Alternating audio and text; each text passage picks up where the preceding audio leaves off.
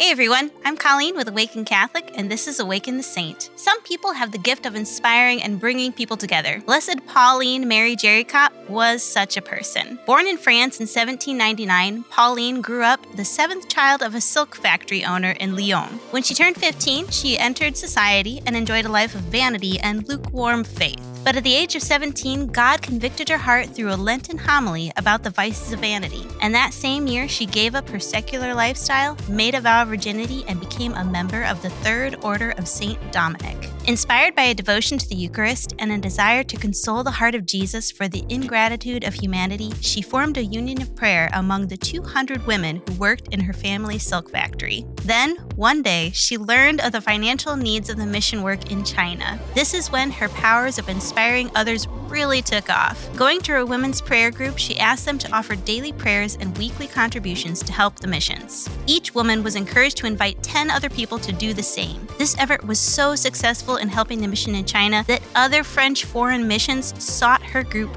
for financial help. Today, her program is known as the Pontifical Society for the Propagation of Faith, which is dedicated to helping fund missionary efforts worldwide under the Pope's authority. Talk about making an impact. But Pauline's efforts did not end there. In 1826, she recognized a falling away from the faith and lackluster spirituality in her fellow Frenchmen. So she turned to Mother Mary and developed the Association of the Living Rosary, calling upon her friends to form groups of 15 where each person from the group would pray one decade of the traditional 15-decade rosary every day. She understood that most people found it difficult to pray an entire rosary themselves, but praying a daily decade was much more realistic.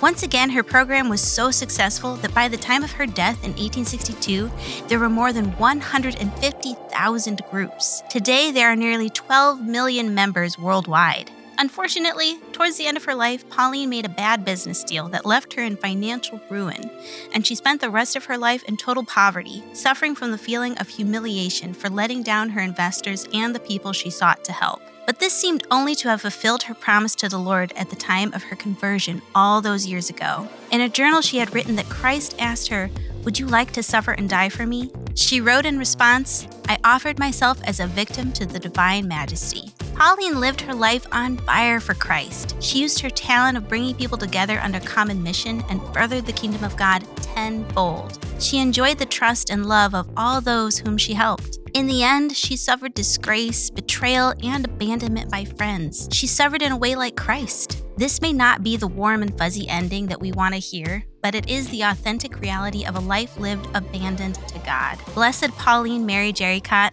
pray for us.